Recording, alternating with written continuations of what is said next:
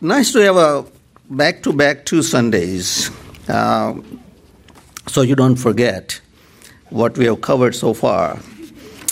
We always forget. We are forgetful people. Two friends after one Sunday morning worship service were talking to each other, and one fellow told the other fellow that, I don't remember what the pastor preached last Sunday or a Sunday before. What's the use of even coming here if you don't even remember?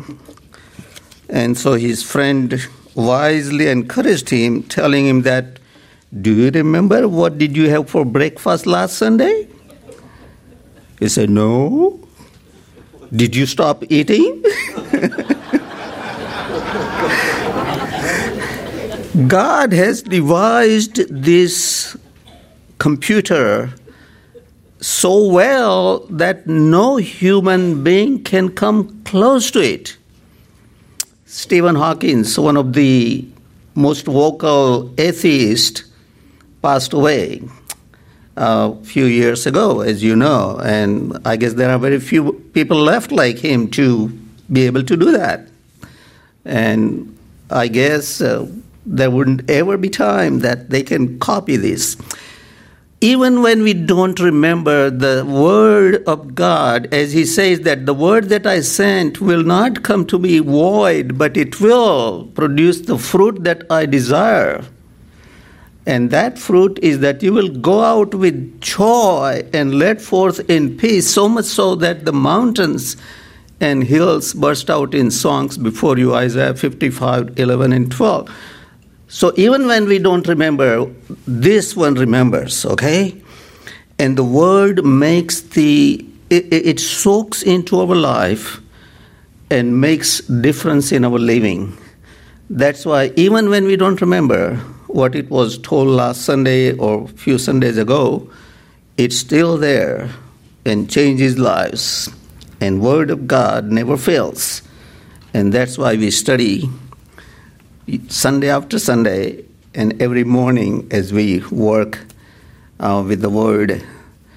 I hope you are doing that every morning, studying the Word of God. The place that no one needs to go. Remember, we started, when was the first one? This is the fourth in the series of 5 messages. We started, I think it was in June 2018. Our first message was, nobody remembers, do you? That was too long ago. If you don't remember what you ate last Sunday, you can't remember what it was then 6 months or 8 months ago. We started out by saying that Christianity makes most sense in all the religions. It's a logical religion that makes sense. And the lie that we hear that all religions are the same is just that, a lie. Remember the story? The Brahmin priest, because we have many visitors, I'll just quickly repeat that. A priest carrying a goat on his shoulder is walking through the wilderness, and one of the cheaters, there are 3 cheaters, and one comes and tells him that, hey, you are a holy man, aren't you ashamed to carry this dog on your shoulder? And to which this man replies, are you blind? Don't you see? This is not a dog, this is a goat. A few minutes later, another one comes and tells him the same thing. Now, the man is confused. He's not sure what he's carrying. And then a few minutes later, another one comes and tells him the same thing. Aren't you ashamed carrying this dog? The man throws away the goat and runs away. Remember the moral of the story? Those who have been hearing, remember the moral of the story? A lie, when repeated several times, does not turn into truth, but it does become convincing. And we have been bombarded with all the lies, especially last 50 or so years, that have questioned ourselves about our faith. If what is 90% of people are telling about out there, is this what is telling me is the truth. And so we have to be grounded into the truth and be able to be grounded so much that the doubts are gone and the ability received to share the truth with those who are convinced of the lies that we hear today. So the first message was that Christianity is unique, drastically different.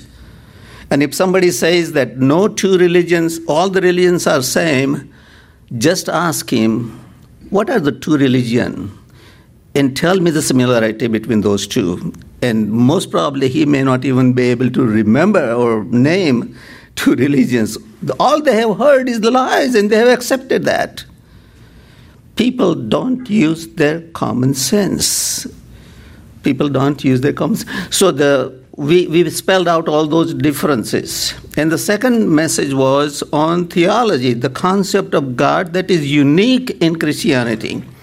All the religions, man is trying to reach God as if God is sitting on the mountaintop. But if God is transcendent, God is higher than any of his creation, exalted. No human being can reach him except when God himself comes down the mountain. The Word that was beginning became flesh and dwelt with us. And he said that I am only the way that you can now reach the Father. And then just last Sunday we talked about, what did we talk last Sunday? Huh? The valley. Oh, it was a serious question. I just got blocked. I didn't remember what we talked last Sunday. Thank you. The valley is so deep to cross.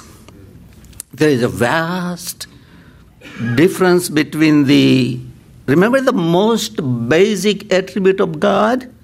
Holy, holy, holy is the Lord God Almighty. Those three words repeated together at the same time twice in the whole Bible, Isaiah 6 and Revelation 4. And those both occasions are heavenly scene.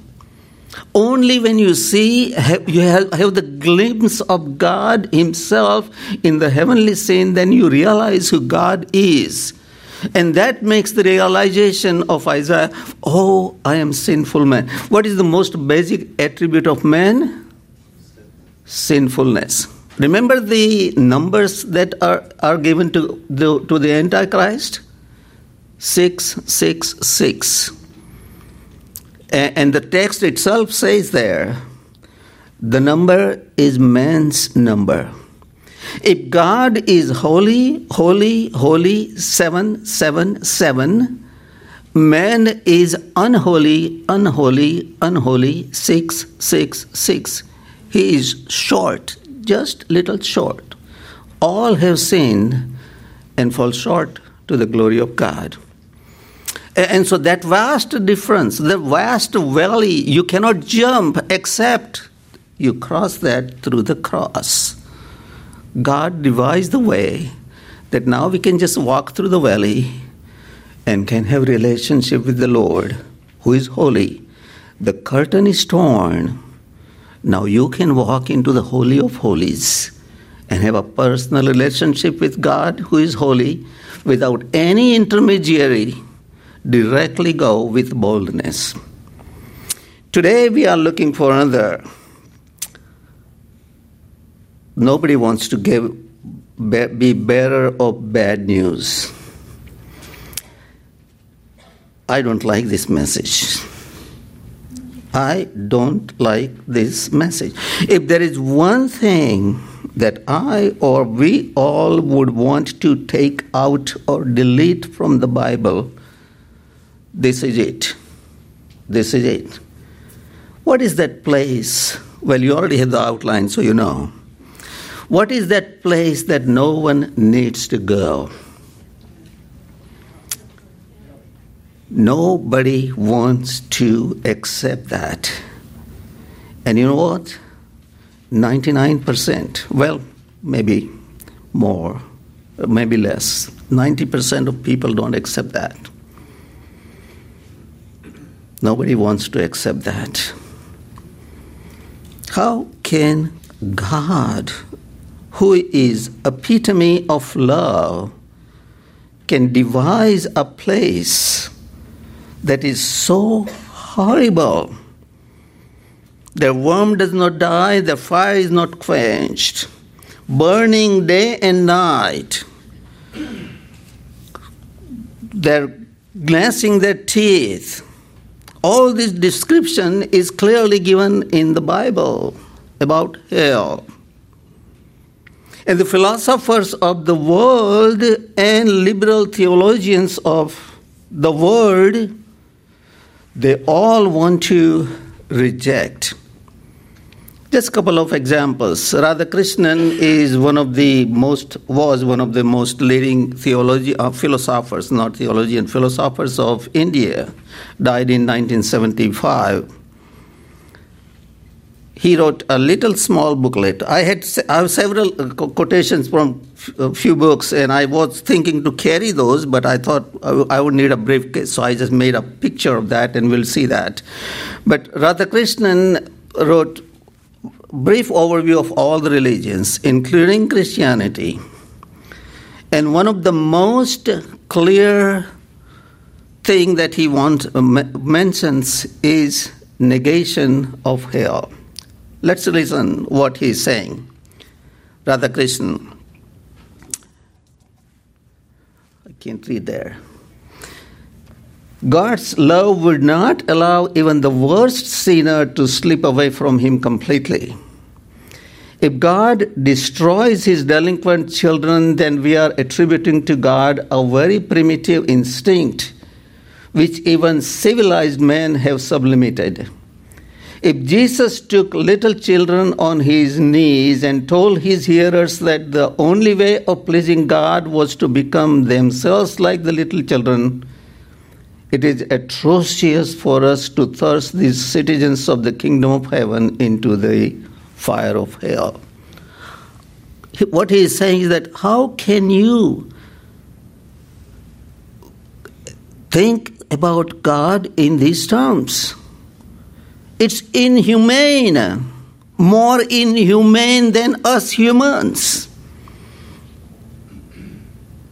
Similar thing, another fellow, Bertrand Russell, same time period. He died 5 years before Radhakrishnan, 1970. I was reading another book, and that quoted Bertrand Russell, so I bought Bertrand Russell's book just to find that quote. And the title of the book is Why Am I Not Christian? And other articles. Why Am I Not Christian is the first article, and he gives the one most basic reason why am I not Christian. Here is what he's saying. Bertrand Russell, there is one serious defect to my mind in Christ's moral character. By the way, he starts out this message by saying that most of the people think that Christ was moral, but I have questions about that. That's how he starts out that message. I am more moral than Christ. I have questions about Christ's morality, Russell said. He said, there is one serious defect to my mind in Christ's moral teacher, and that is that he believed in hell. That's Christ's defect. I do not myself feel that any person who is really profoundly humane can believe in everlasting punishment. Christ was inhumane, more inhumane than any of us. Can you see the audacity of thinking me more humane than Christ? Me more moral than Christ? But one thing Russell was right about. Did you get that? Christ believed in hell. That's one thing that Russell was right about. Christ believed in hell. There are 13 times Gehenna is mentioned in the Bible, 12 times in the Gospel by Christ himself, only once outside by James. Christ mentioned about hell far more than heaven. Christ described hell so graphically that you cannot even question that. These are called, these are called philosophers. You know what philosopher means? Lover of wisdom. I read a couple of articles of Russell and stopped reading that book because it is stupid, not stupid, foolish. You know the difference between stupid and foolish? You may not like to hear that, but we all are stupid. Stupid means we don't know everything. And none of us can claim to know everything, right? I wanted to be a doctor, but I couldn't get into science because I was so weak in math. I still need 69 to 55, I need a calculator. So I had to go into arts and literature and so on. I majored in Sanskrit literature, taught for 11 years in the university there, and my second major was philosophy. So I studied Socrates, Plato, Aristotle, Descartes, Hume, and so on. But these people called philosophers, which literally means lovers of wisdom, are not stupid. They are bright, but they are foolish. See, every human being is stupid because we don't know everything. Stupid means not knowing some things, like I'm stupid in math. But foolish means not being able to use knowledge the way God designed us to use. Fool has said there is no God. Only fool can say there is no God. See, philosophers are fools. Lovers of wisdom have no wisdom. Okay, the outline is clear before you. We have a 3-point outline, and each point has 3 points, so makes 9, and every point takes about 30 minutes, so we'll be here till supper, and somebody can order pizzas, okay? And by the way, I have added one more point, so there are 10 points, so 5 hours, okay? All right, there are 3, one, hell, no, 3 wrong answers. And you probably know these. You already know these. What we are doing here, a teacher does not say anything new, by the way. And if he says anything new, stay away from him. Anything new than this word is telling you, anything new that is outside the complex, the context of the word, don't listen to any teacher like that. But you already know that. But we need to be reminded, because remember, we are forgetful people. We forget what we ate last Sunday. So we have to be reminded because the word is instilled in our mind by those constant reminders. So you know these things, but I have spelled out together, and hopefully you can keep this outline so you can remember and share with other people. The basic idea is we people out there need more than you do here. That's the point, right? And so we are getting ready or helping ourselves to get ready to teach others. Okay, universal salvation is nobody wants to accept hell. So we have come up with 3 alternative ideas, 3 wrong answers. Universal salvation. What is universal salvation? Just like Radhakrishnan and Russell said, God cannot throw anyone into such a horrible place. Why? Because God is God of love. If he does like this, then it's worse than we humans. It's more humane than any human being even can think of. So everybody would be saved. There is no hell. There is no hell. There is no eternal punishment. Everybody will be saved. Ellul, another, this is a theologian. The other two were philosophers, secular philosophers. Ellul, Jacques Ellul, is a French liberal theologian.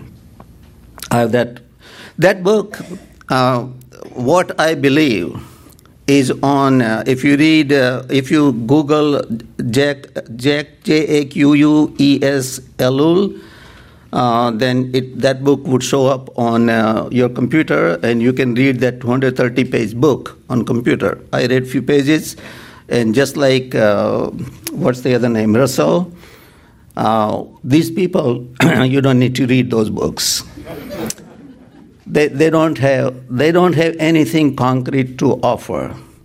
But Jacques Ellul also says about universal salvation. What he's saying, let's listen.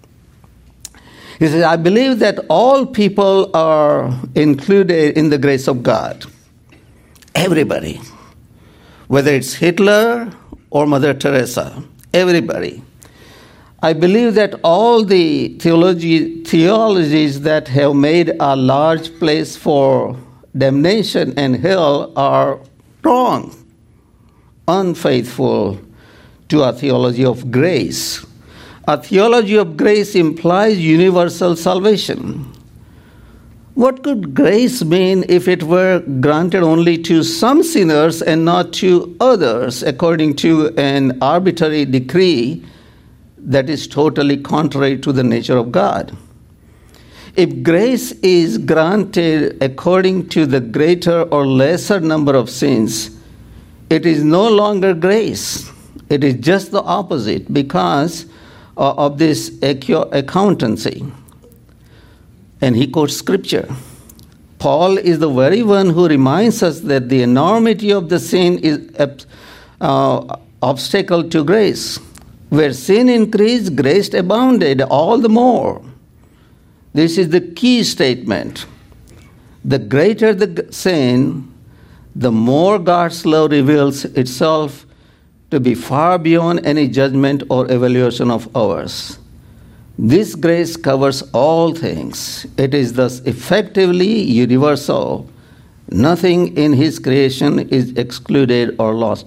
Remember what he's saying? Paul says that because the grace increased, do we sin more? Let us sin more so the grace increase. Totally opposite what he is saying. What Paul's point is that, can we take grace lightly? May it never be. What he is saying is that, well, let us sin more because grace covers everything. Every sinner is covered. Rob Bell, thank you, Blair. Rob Bell, Love Wins, came out with book, Love Wins. I'm a Baptist preacher. He said, love wins. Love is so strong that no sinner is outside of God's grasp. Love finally will win. Universal salvation. Don't worry. Live whatever way you want. God will take care of it. God loves you. God loves you. Conditional immortality, you may not have heard of it. That's not new.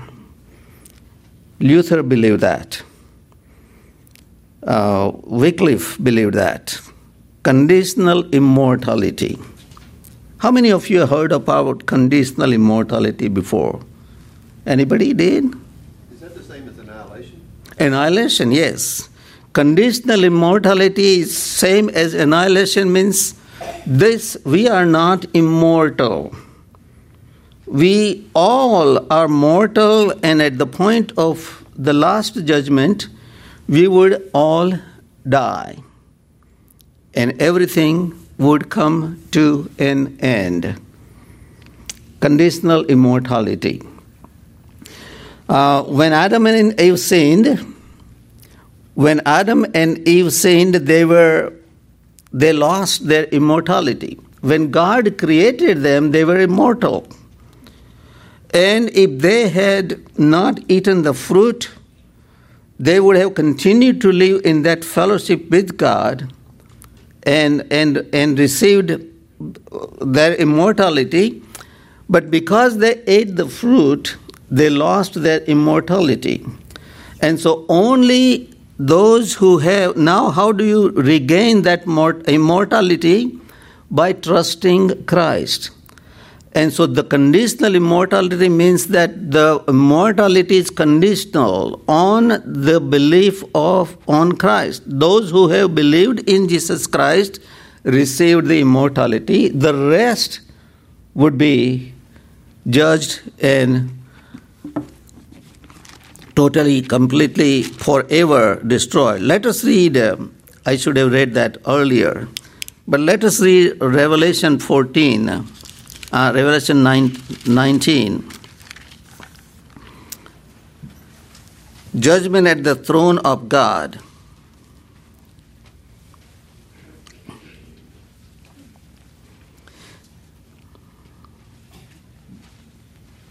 Okay? And I saw a great white throne and him who sat upon it, from whose presence earth and heaven fled away, and no place was found for them. And I saw the dead, the great and the small, standing before the throne, and books were open, and another book was open, which is the book of life, and the dead were judged from the things which were written in the books according to their deeds.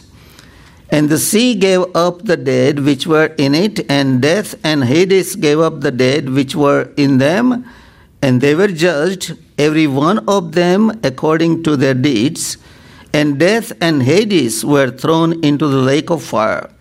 This is the second death, the lake of fire.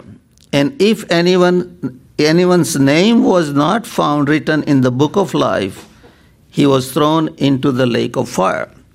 Now, what happens when somebody is thrown according to the conditional immortality?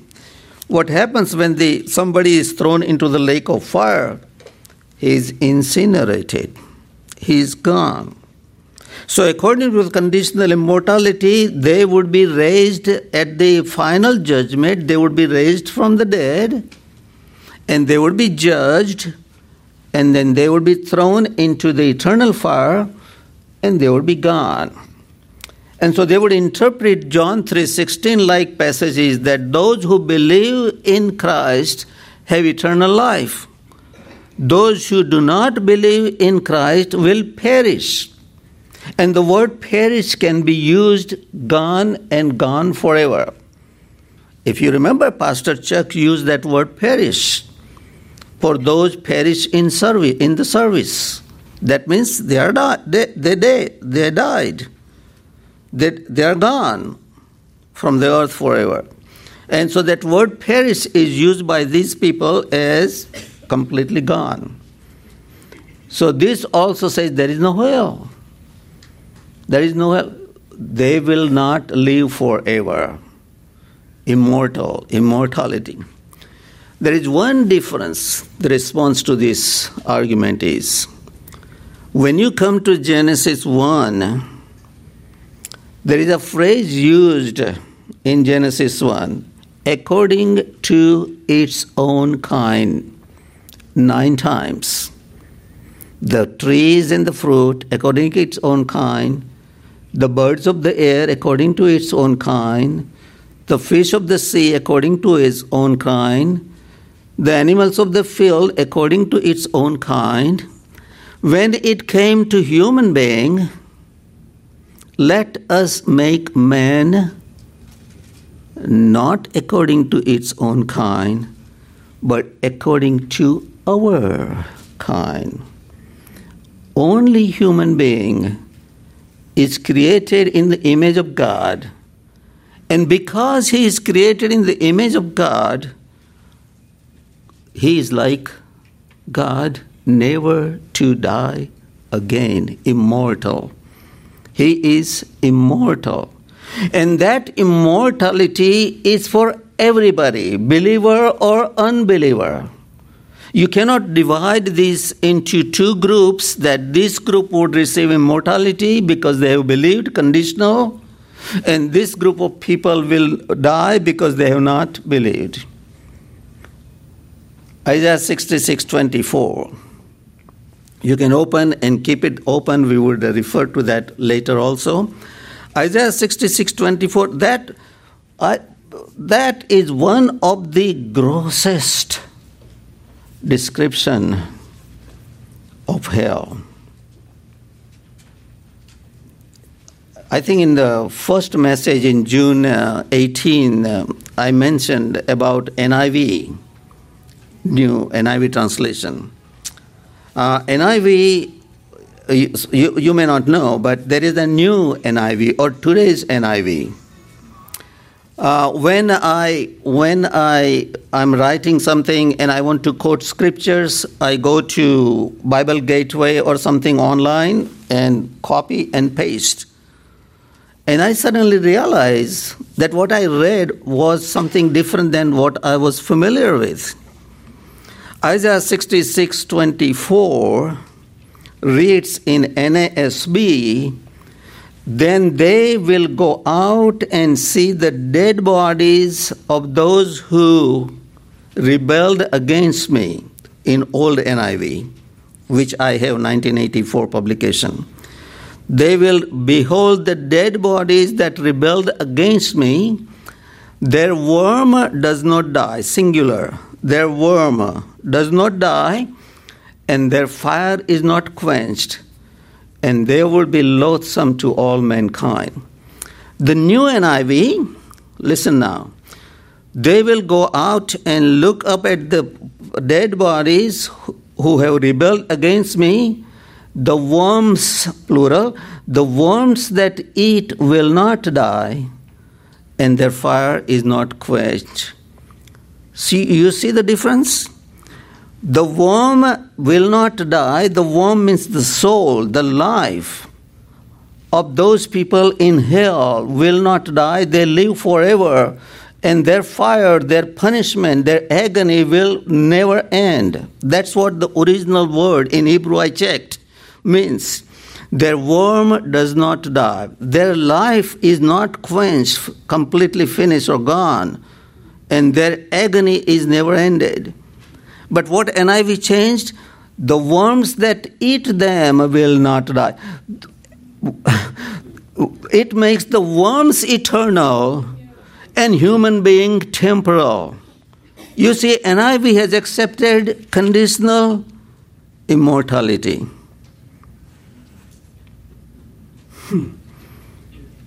Now I am careful. I don't, when I go and copy, I go to NASB, New American Standard Bible, and quote those verses. Changing the Word of God to suit your theology. Changing the Word of God to suit your theology. Let's see what our church believes. Last year, September, we attended the men's members' Bible class. Members class. And this is what it says: "The spirits and souls of unbelieving remain." This is our doctrinal statement given into the members' handbook. "The spirits and souls of the unbelieving remain after death, conscious and in misery until the final judgment of great white throne." The verses that we just read from Revelation. Close of the millennium, when the soul and body alike shall be reunited and ultimately cast into the lake of fire, not to be annihilated, but to be punished with everlasting destruction or everlasting punishment from the presence of the Lord and from the glory of his power. The soul that has been created will never die, will live forever and ever. The question is where? The question is where? And this is the place that we are talking about that nobody needs to go. Thank you, Blair. Nobody needs to go. And of course, the third one we already know, purgatory. The word purgatory means, you are familiar with the word purge, right? Purgatory means a purging place, cleansing place. That makes that accepts hell, but it makes temporal. The first two, universal salvation and conditional immortality, no existence of hell. That this one makes accepts existence of hell, but makes it temporal. Why temporal? Because you are just like a criminal in a jail, then he finishes his sentence and then he's released. He goes back free. The same way, no human being is perfect to enter heaven directly. That's the Roman Catholic doctrine. No human being is perfect enough to enter directly. They have to go through purgatory, so that all the sins of the earth during their earthly life are purged by the punishment that they receive there. And then when all the sins are purged, they go to heaven. And so that hell would exist as long as people continue to be born and continue to die. At the end of time, when there are no more birth and no more new humanity, hell would be empty and gone. No more hell, only heaven. Purgatory, purging people into hell, out of hell forever. Hell makes temporary. So hell is so abominable idea. People have come up with all kind of answers to avoid that. Maybe we can take a break. Give you a funny story. In a public school, a teacher in an elementary school, a teacher was teaching a biology class, and the lesson was on whale. And the teacher said, whale is a large mammal, but it has a narrow throat, so it cannot swallow large object like a grown-up human being. There was one little girl, came from Christian family. Teacher, but a whale swallowed Jonah. A whale is a large mammal, but has a narrow throat, so cannot swallow a grown-up human. But teacher, whale swallowed someone. Young lady, now the teacher is on the edge. I told you, whale is a large but cannot swallow. Okay, a girl said. Okay, when I go to heaven, I will ask Jonah. But the teacher didn't believe in hell or heaven, but didn't want to give up. How do you know Jonah went to heaven? How will you ask if he went to hell? Then you ask him.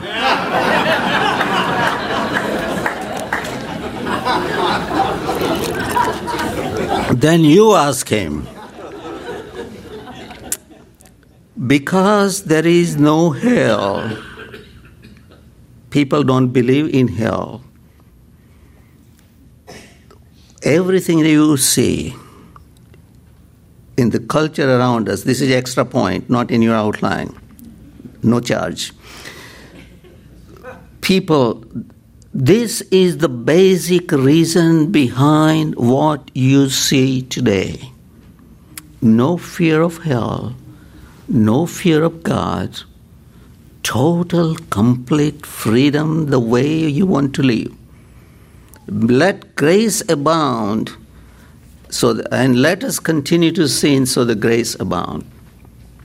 You know, we give far less credit to Darwin than he deserves.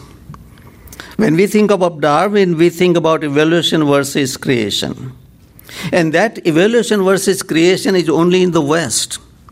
In the East, in India or Eastern countries, we don't have that debate because we are not taught about creation. We are taught only about evolution. So that whole human the worldwide humanity has been touched by Darwin.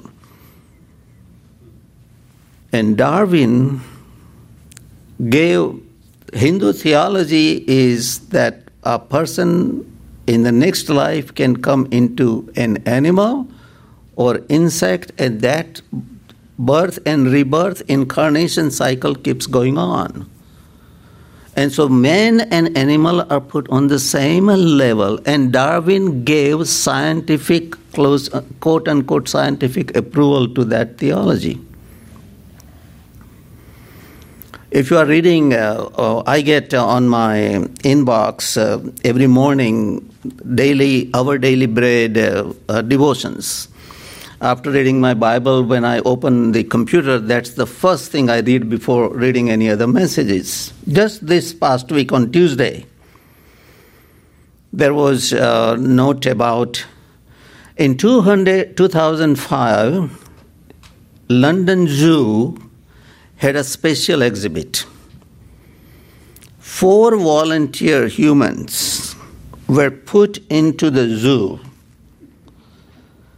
And the sign in the front of the exhibit was about their natural environment, habitat, their dangers, just like every other animal, all the signs. These signs were given in front of this exhibit.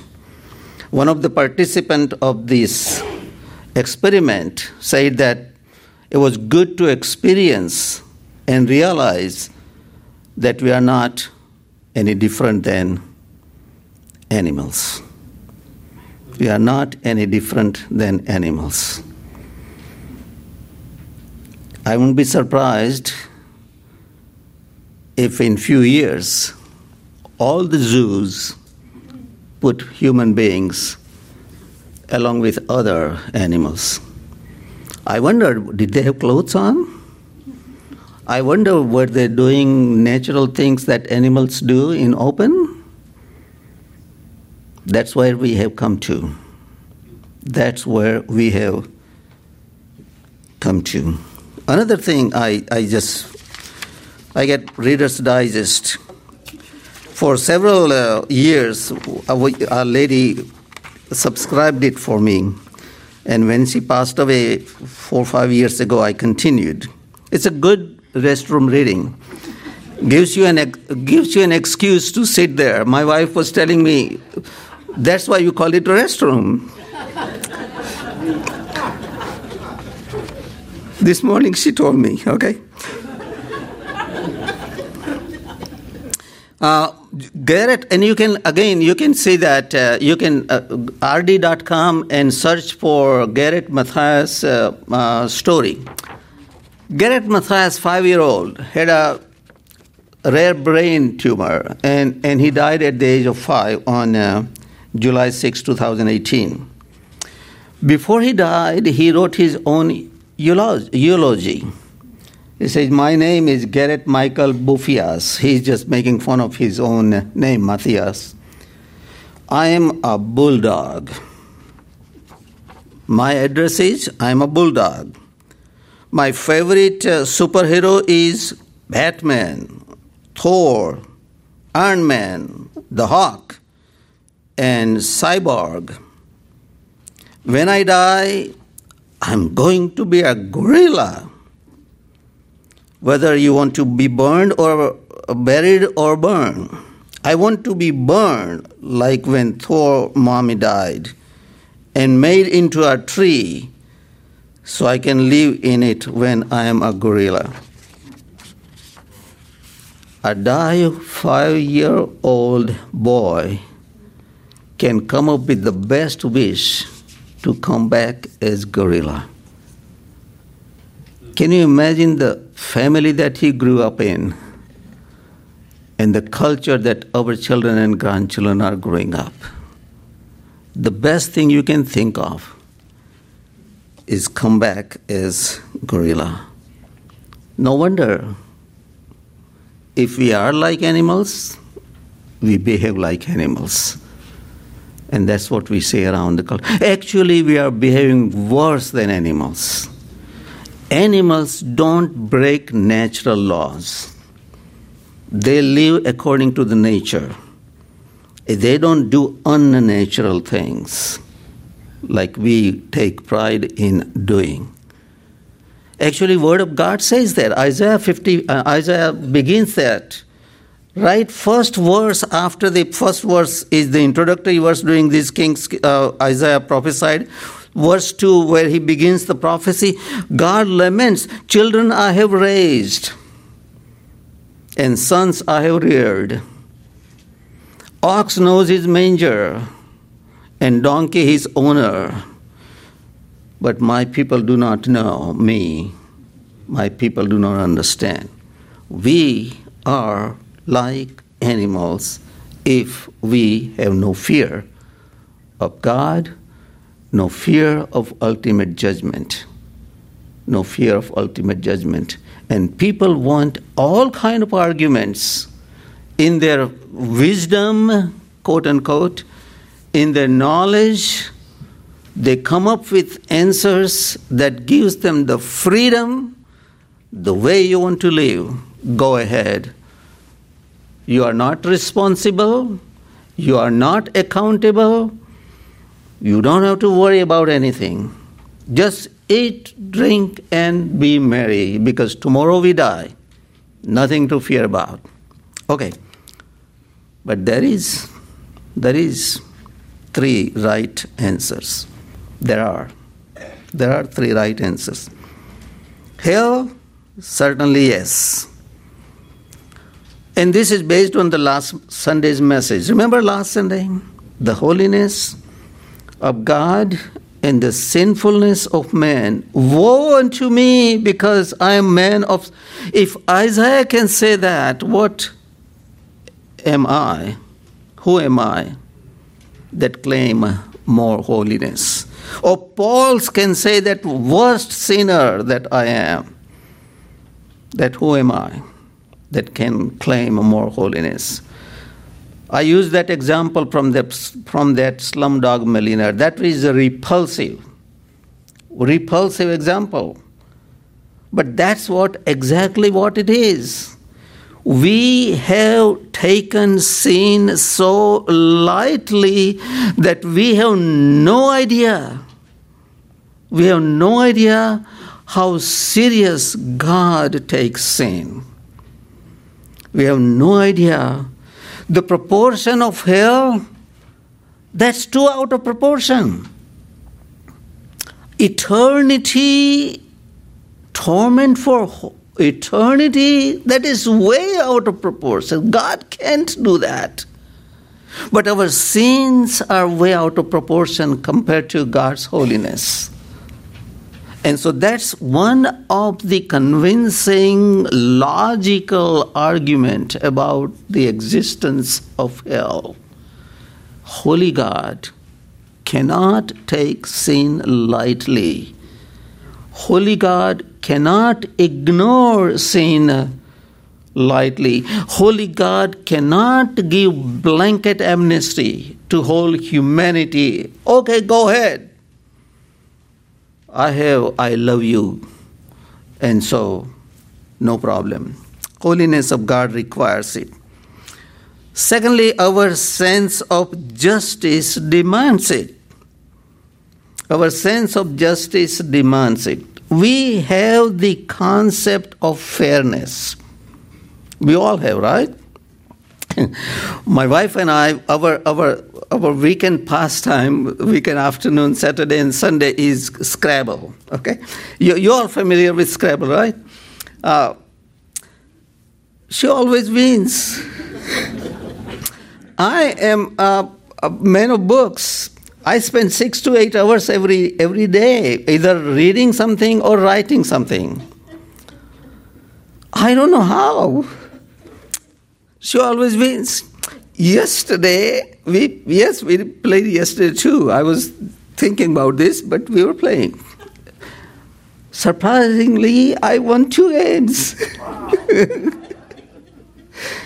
But she always wins. And she said she has a secret. Of course, she's not going to share that, right? 53 years and we still have secrets.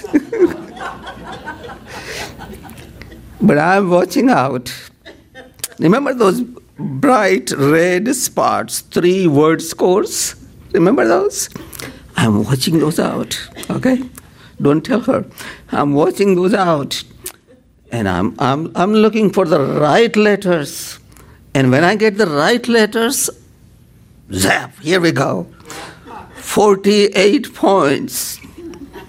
And she says, that's not a word. Yes, it is. No, it's not a word. Yes, it is. But we have invested in a big, fat Scrabble dictionary. So we check it out. When my son says you have to pay to play, so we have invested in this dictionary. So she checks it out. Yes, that's acceptable word. I get 46 points. And maybe, just maybe, I will win. The game goes on. But that happens in the game, where the rules can be checked out right away, and the innocents are vindicated, and game goes on. But that does not always happen in life. That does not always happen in life. We are misjudged. We are blamed for having wrong motives. A stupider person gets awarded, and smart people like us are sidetracked. And we cry out, that's not fair. What is fair? How do you know what is fair and what is not fair? How do you know? Who told you what is fair and what is not fair? God did. God did. Remember, one of the traits that we are created in the image of God, one of the traits is we are immortal. The other traits are we are moral being. That's another trait, that because we are created in the image of God, we are moral being. Oh man, time is already gone. We are moral being. And so we have a sense of right and wrong. Think about what happened in Jasper, Texas.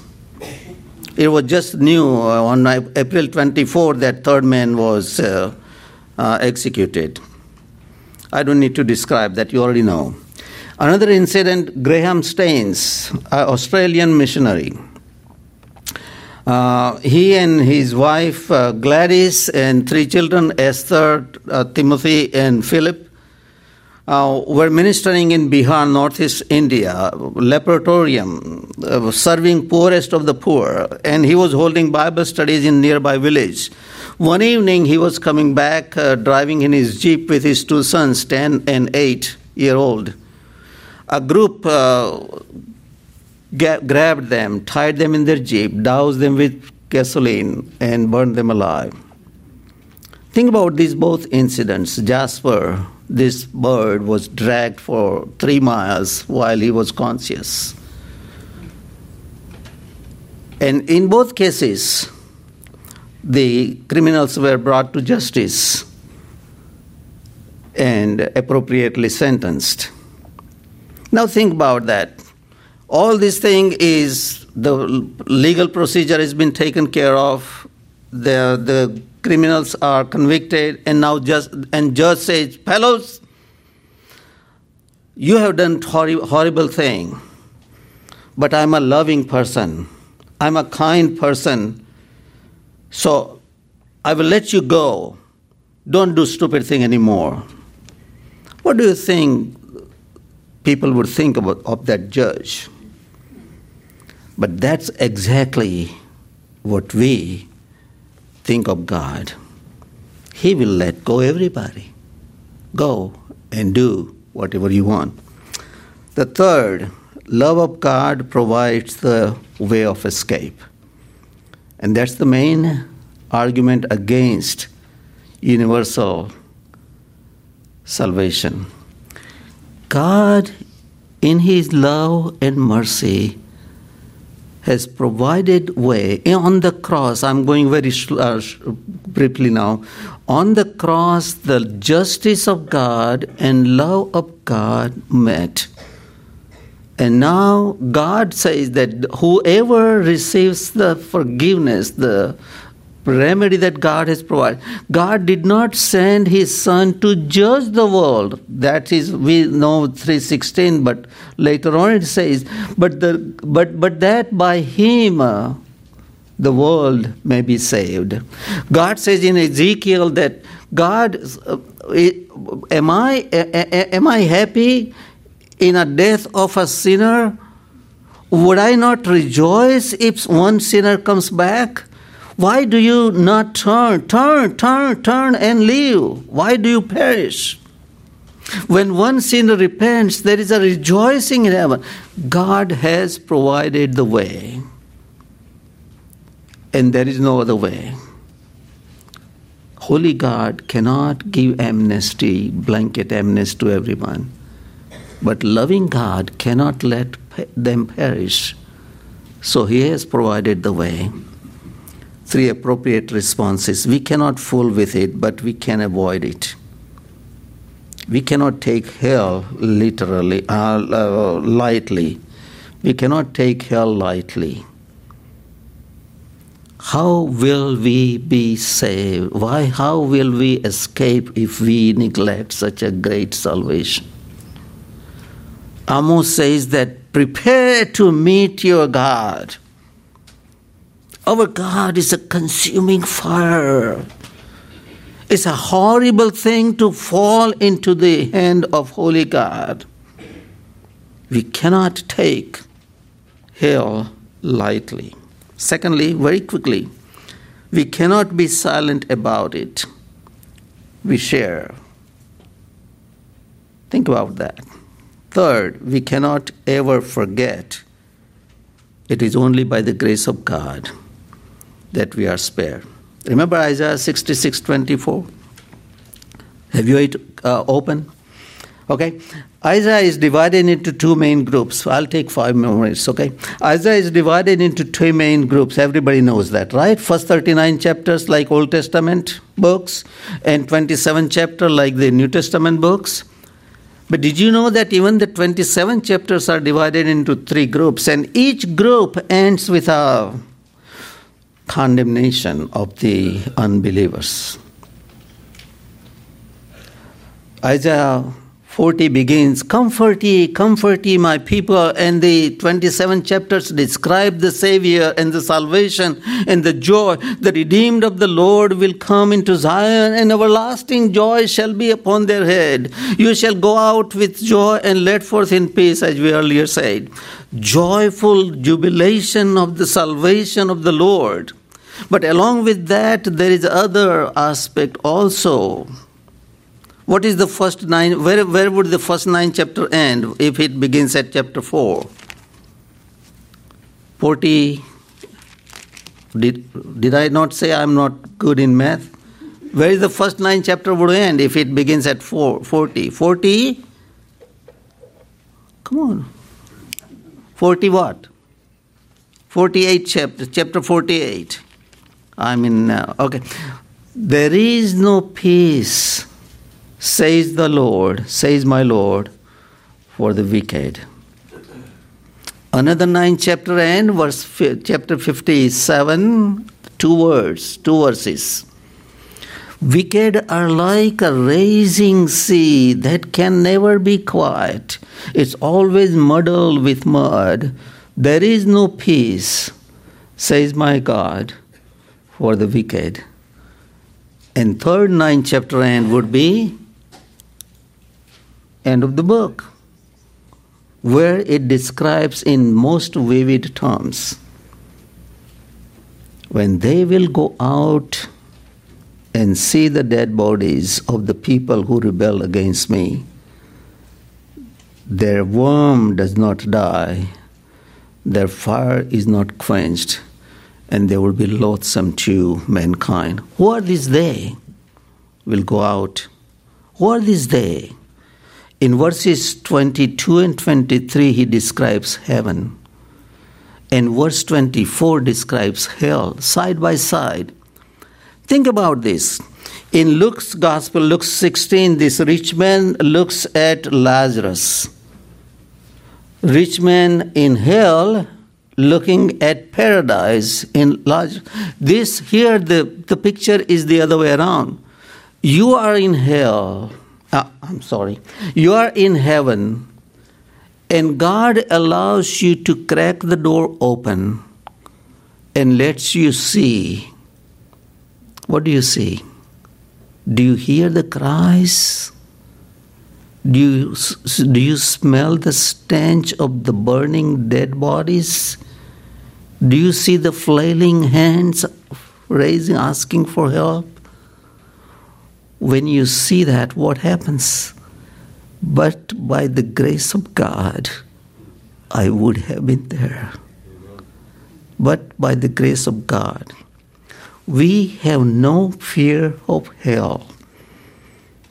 We don't serve God because of fear of hell, for there is no condemnation those who are in Jesus Christ. But we serve God with love and gratitude. With love and gratitude. We don't have time, but I had planned to sing when I survey. It says, if the realm of whole nature mine, that would be a present far too small, love so amazing, so divine, demands my life, my soul, my all. God has spared us from hell, and it's our responsibility now to be instrumental in others to spare from that place that no one needs to go. Father, thank you for your word that is truth that cannot be changed by the lies that we hear all around us.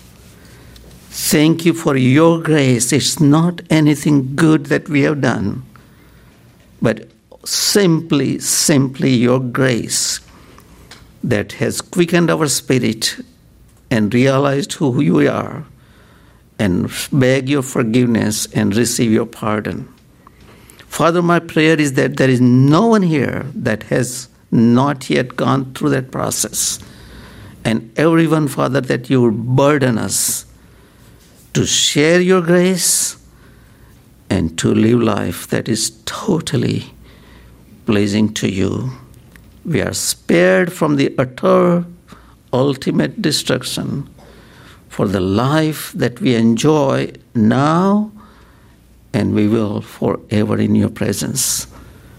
And that is only by your grace. And we are immensely grateful. Thank you for Jesus, who made it possible. In his name we pray. Amen.